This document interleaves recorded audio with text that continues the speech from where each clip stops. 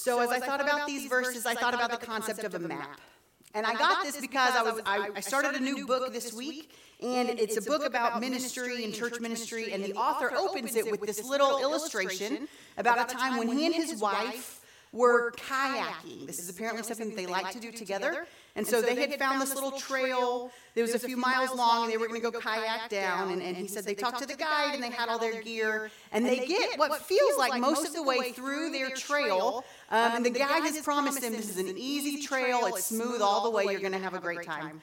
But they get to what feels like maybe towards the end, and they come across this bend in the river, and it looks like there's a tree trunk that has fallen over and a few rocks, and it has created some rapids. And they kind of pause and go, oh, I'm not sure we're equipped to deal with this. We were assured that this was going to be a smooth, gentle ride. So they kind of assessed from what they could tell from where they were, and this wasn't their first time. They'd done it, so they decided, let's just go ahead and try. We'll be fine. So the author is telling this story, and I'm just going to summarize very briefly. Basically what happens is his kayak goes, hits the tree, flips over, they lose all of their stuff. He gets pegged between the kayak and the tree trunk and can't get out. Meanwhile, his wife gets stuck on a rock on the other side of the tree in between a rapid, and her ankle gets like twisted. She thinks maybe she's broken it, and then the tree, he's trying to get the kayak loose, and the tree trunk comes loose, and it falls on top of him, and he's like going underwater underneath this tree. And he thinks he's about to die. Meanwhile, his wife is like trying to get this thing out of the way, and basically it's horrible, like horrible. But they survive it, and they get out, and it really was just around the bend, and they were done. And he says, on our drive home, we were processing and pondering what we've learned from this situation. It's like, yeah, that's not what I'd be doing. I'd be like, okay, here's what we're doing. We're never going kayaking again. And we were processing what we could have learned from this situation, and the very first thing we wrote down. Does anybody want to guess? Does anybody want to guess what they think the very first thing they might have wrote down was? It was, always remember to bring a map. And I read that and I went, what? That's not the first thing I learned from your situation. I learned you need to tie your stuff down better and maybe take a first aid kit with you. And if it looks dangerous, don't do it. Like there are a lot of other things I learned. And the first thing you come up with is, make sure you bring a map.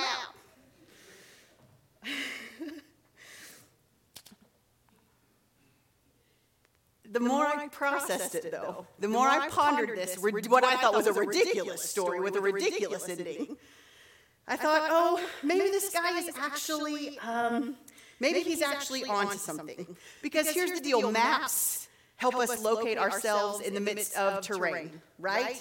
They help us navigate, getting ourselves from one location to another, but they also can help us see the world from a different perspective.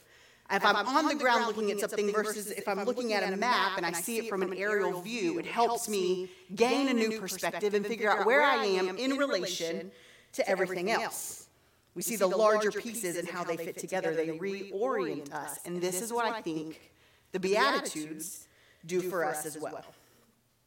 But when I think about this Sermon on the Mount, I can't help but think about the people to whom Jesus was talking to. The scripture tells us that his disciples went up on the mountain and sat down, but there are verses towards the end of the Sermon on the Mount that makes us think that there were crowds around him too. And at the end of chapter 4, it tells us that he was being pressed in on every side by these crowds. These people that were coming to him for healing or for hope or to hear what it was that he had to say. So he goes up to the mountain and he starts preaching, and he starts with these blessings. But the concept of being blessed back then was not exactly what he was saying. Back then, the theology of the day, and I think it's probably similar to theology that you and I have kind of heard today, you knew if you were blessed because you were wealthy, because your business was succeeding, because you had many, many children, because you had plenty of food to eat, because you were higher up in society, you were well respected. This is how you knew that you were blessed. A blessing can mean a state of joy or a state of happiness, but really the way they intended it is that God's favor had fallen upon you. And it was evident when the rest of us looked at your life. We knew that you were blessed. But I get the impression that most of the people following Jesus that day weren't those kinds of people. They were the people they were not the people who'd be posting on social media that they were hashtag blessed. They weren't the ones who could look at their life and go, clearly I'm good with God. Clearly everything is all right. They were drawn to Jesus because they needed something from him that he had to offer. He was bringing something different, and they were like, I want that. I want to explore that. His teachings were so revolutionary that it was upending the world as they knew it. It was upending their understanding about life and about God and about themselves. Because where the world may have looked at all those desperate, poor, diseased, struggling people and told them that they need to get their life right with God, Jesus looked at them and said, God sees you and God loves you and you are blessed. You have received God's favor. And I wonder if they struggled to believe it. Because everything in their life up to this point had said, what? Are you sure? I mean, think about it. The very first thing he says is the poor in spirit. I think some of us can relate to this. Have you ever prayed for something for so long and it didn't happen, or it hasn't happened yet? Have you ever yearned for something? You've been holding on to hope that things can change, and it just seems to be more and more impossible, that these things are never going to change, and in your spirit you are just weary and tired. This is how I felt watching the news this week. I'm just weary and tired. And blessed isn't the term that comes to mind. Forgotten, maybe. Hopeless, powerless. These terms, maybe, but not blessed. And yet Jesus says something different. Or what about those who are mourning? Something has happened that brought incredible grief. Maybe it was a death. Maybe it was the loss of a job. Maybe it was a divorce or a betrayal of some kind, and they are living in this grief knowing that the trajectory of their life has completely changed. They might feel abandoned or voiceless or ignored, but probably not blessed. And I think we could do this with all of these other Beatitudes too. The meek, the pure in heart, it's a dog-eat-dog world out there. Those who hunger and thirst for righteousness, I can just hear the religious leaders going, okay, listen, it's not enough to want righteousness, to hunger and thirst for it. You got to work for it, okay? You got to be educated, then you got to try, and if you fail, ooh, that's bad. You're probably not good enough anyway. Definitely not blessed. The merciful, the peacemakers. We know that's not how the world works, right? If you're merciful, you're going to get taken advantage of. If you're a peacemaker, you're going to get attacked from both sides because they're both mad at you for trying to make peace. Even with just a cursory glance at these verses, we know that this is not the way of the world. These are not the kinds of people that our world blesses. And yet, plain as day, Jesus utters a different reality. Now, I should have told you that I read so many different commentaries about the Sermon on the Mount and specifically about the Beatitudes, and we could take it and we could dissect these little pieces. Like, we could get into all the definitions of all the different words and then the multiple definitions, and if it means this, then this really means this, and we're not going to do that today. We're going to let the words stand for what they are in their simplicity and trust that God is going to speak to us through them. But these verses offer us a different truth. It may not be the way of the world that we live in, but it is the way of God's world, the realm of God. And isn't that what Jesus ushered in when he came to this earth, right? The kingdom of heaven is at hand. There is a new way to live and to be and exist in this world. And here's a map for how you know what that is. These verses not only help us locate ourselves in the midst, but they help change our perspective to see it through the lens of God's reign, of what it could be. N.T. Wright says that these are the first verses that introduce this new reality of God, this upside-down kingdom. This is the first time that they have been spoken, the first time we've heard it, where the last will be first and the lowly will be lifted up. And it isn't the way of the world as we know it, and it isn't that good news. I'm going to say that part again. It's not the way of the world as we know it, and it isn't that good news. for those of us who are hurting or poor in spirit or who are hungry and thirsting for righteousness or who are trying to be peacemakers in this world. Jesus is offering us good news when we feel overlooked or passed by or unheard, when we're tired and weary of wanting what is right and good and just in this world, when we've been praying for it for so long, when we feel like the ways of gentleness and peace and mercy aren't getting us anywhere. These verses are good news. And sometimes even those of us in this room need the reminder. We need to remember that though it may not look like it, this is the way of the blessed. This is the way of the Savior that we serve. The kingdom of God is coming through groups such as these, so do not lose hope.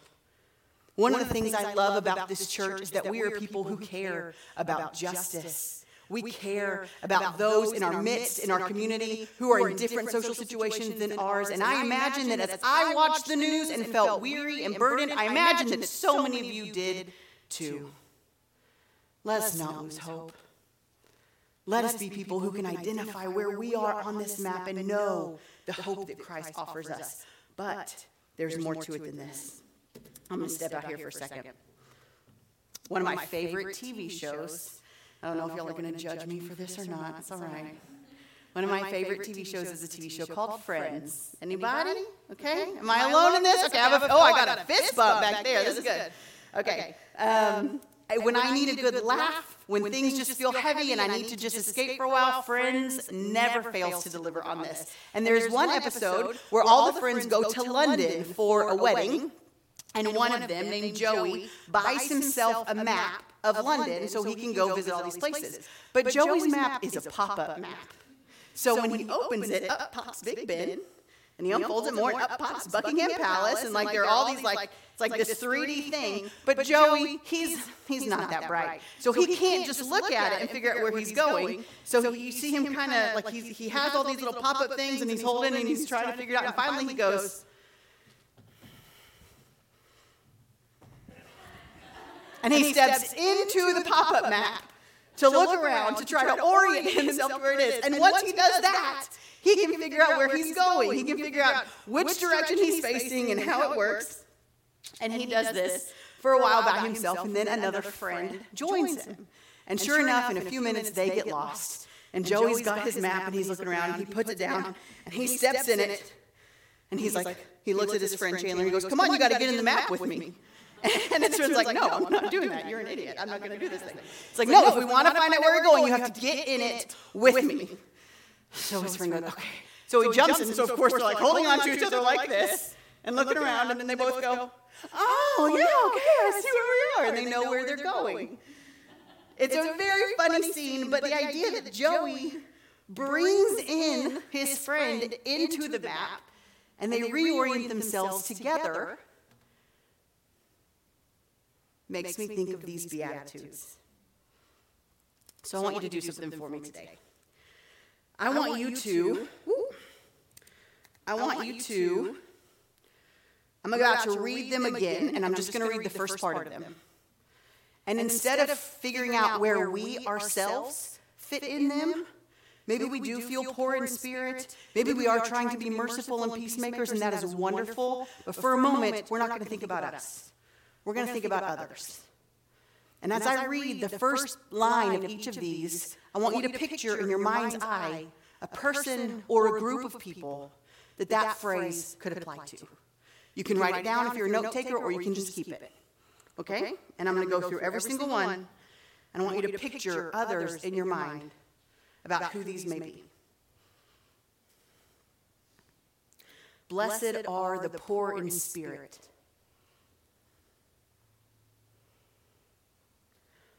Blessed are those who mourn.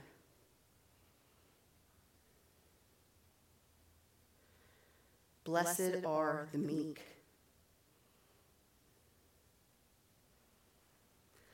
Blessed are those who hunger and thirst for righteousness, or some translations say for justice.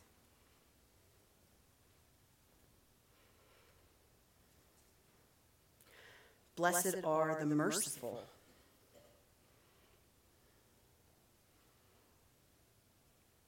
Blessed are the pure in heart. Blessed are the peacemakers. Blessed are those who are persecuted for righteousness' sake.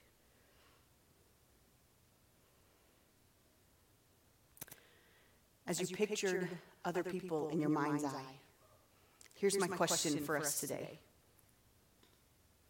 And it's the question I've been asking myself all week long. How will they know that they are blessed? How will they know this good news? The world certainly won't tell them. So how will they know? Who will tell them? Can it be us? Can we be the ones who not only know where we stand in this map, but who bring other people with us and let them know how God thinks of them too? We've talked a lot lately about sharing our stories, about cultivating stories and listening well to the stories of others. And what I hope will happen as we do this is that we'll develop compassionate curiosity. Walt Whitman said, "Be curious, not judgmental." Curious, not judgmental. I hope that as we listen to the stories of others, that we will come not with judgments or assumptions or all the answers, but with a curiosity of compassion that recognizes the humanity of our neighbors and recognizes God in the story of our neighbors and recognizes God in the faces of our neighbors. And I hope, like the quote that David read for us earlier, that we will marvel and that we will wonder and remind others that they are blessed. I should tell you here as we close up that I cannot take credit for this map analogy. There is a show that I've been watching, and I'm going to preface it before I tell you about it because the staff have heard about it multiple times. Kathy's already rolling her eyes over there. So I don't really like TV shows or movies about Jesus, okay? I don't think any of them do it well, and I don't really like the way they portray him. I think he's more important than what most of these media people think he is. But there is a TV show right now called The Chosen. Has anybody seen it? Oh, I'm introducing, my husband has. Okay, great, good job. I am introducing you to something new. It is a show made about Jesus and his disciples, but it's really more about the disciples. It doesn't treat them like they're one monolithic thing, but like they're all these different individuals coming from all these different places. And I was told about it for a year, and I was like, no, I don't watch stuff about Jesus. No, I don't like, not doing that. And then I started watching it, and y'all, it is good. It's real good. But there's one scene where Jesus is getting ready to preach his first sermon, and he asks Matthew, who's a very good note taker because he was a tax collector, to come take notes and help him work out this order of this sermon. And they're arguing, kind of discussing how it should begin, and they're not sure that they like it, and Jesus goes, okay, give me a second, I'm going to think about this for a little bit more. And Jesus takes his time. And later on, you see Jesus come back, and he says, Matthew, I've got it. And he kind of wakes Matthew up, and Jesus says, it's a map. And Matthew goes, okay. And Jesus starts reciting these verses. Blessed are the poor in spirit. Blessed are the merciful. Blessed are the meek. He says it in the right order, obviously. And Matthew's writing all this down. And Matthew goes, okay, but how is that a map? And Jesus says, if people want to know where to find me, these are the groups they should look for.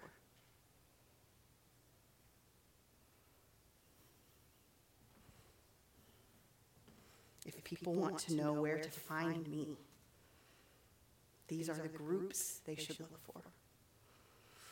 May we be the people who look at this world through God's map, who find ourselves in it, and who declare the good news of it to others as well, so that they can find themselves in it.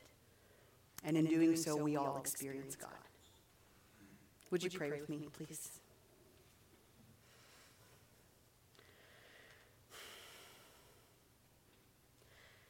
God, we thank you for the joy that it is to be together, even in the midst of really hard situations happening outside of these walls. Thank you that as much as those are burdensome, as much as we care about those, that we can come here together and experience the joy of the Lord and the joy of this community. Like the quote says, God, may we be the kind of people that build a longer table and not a taller fence. That as we come together and experience your joy, who are constantly inviting others, going out into the world and reminding them that they, too, are seen and loved and blessed by you. In Jesus' name I pray these things. Amen.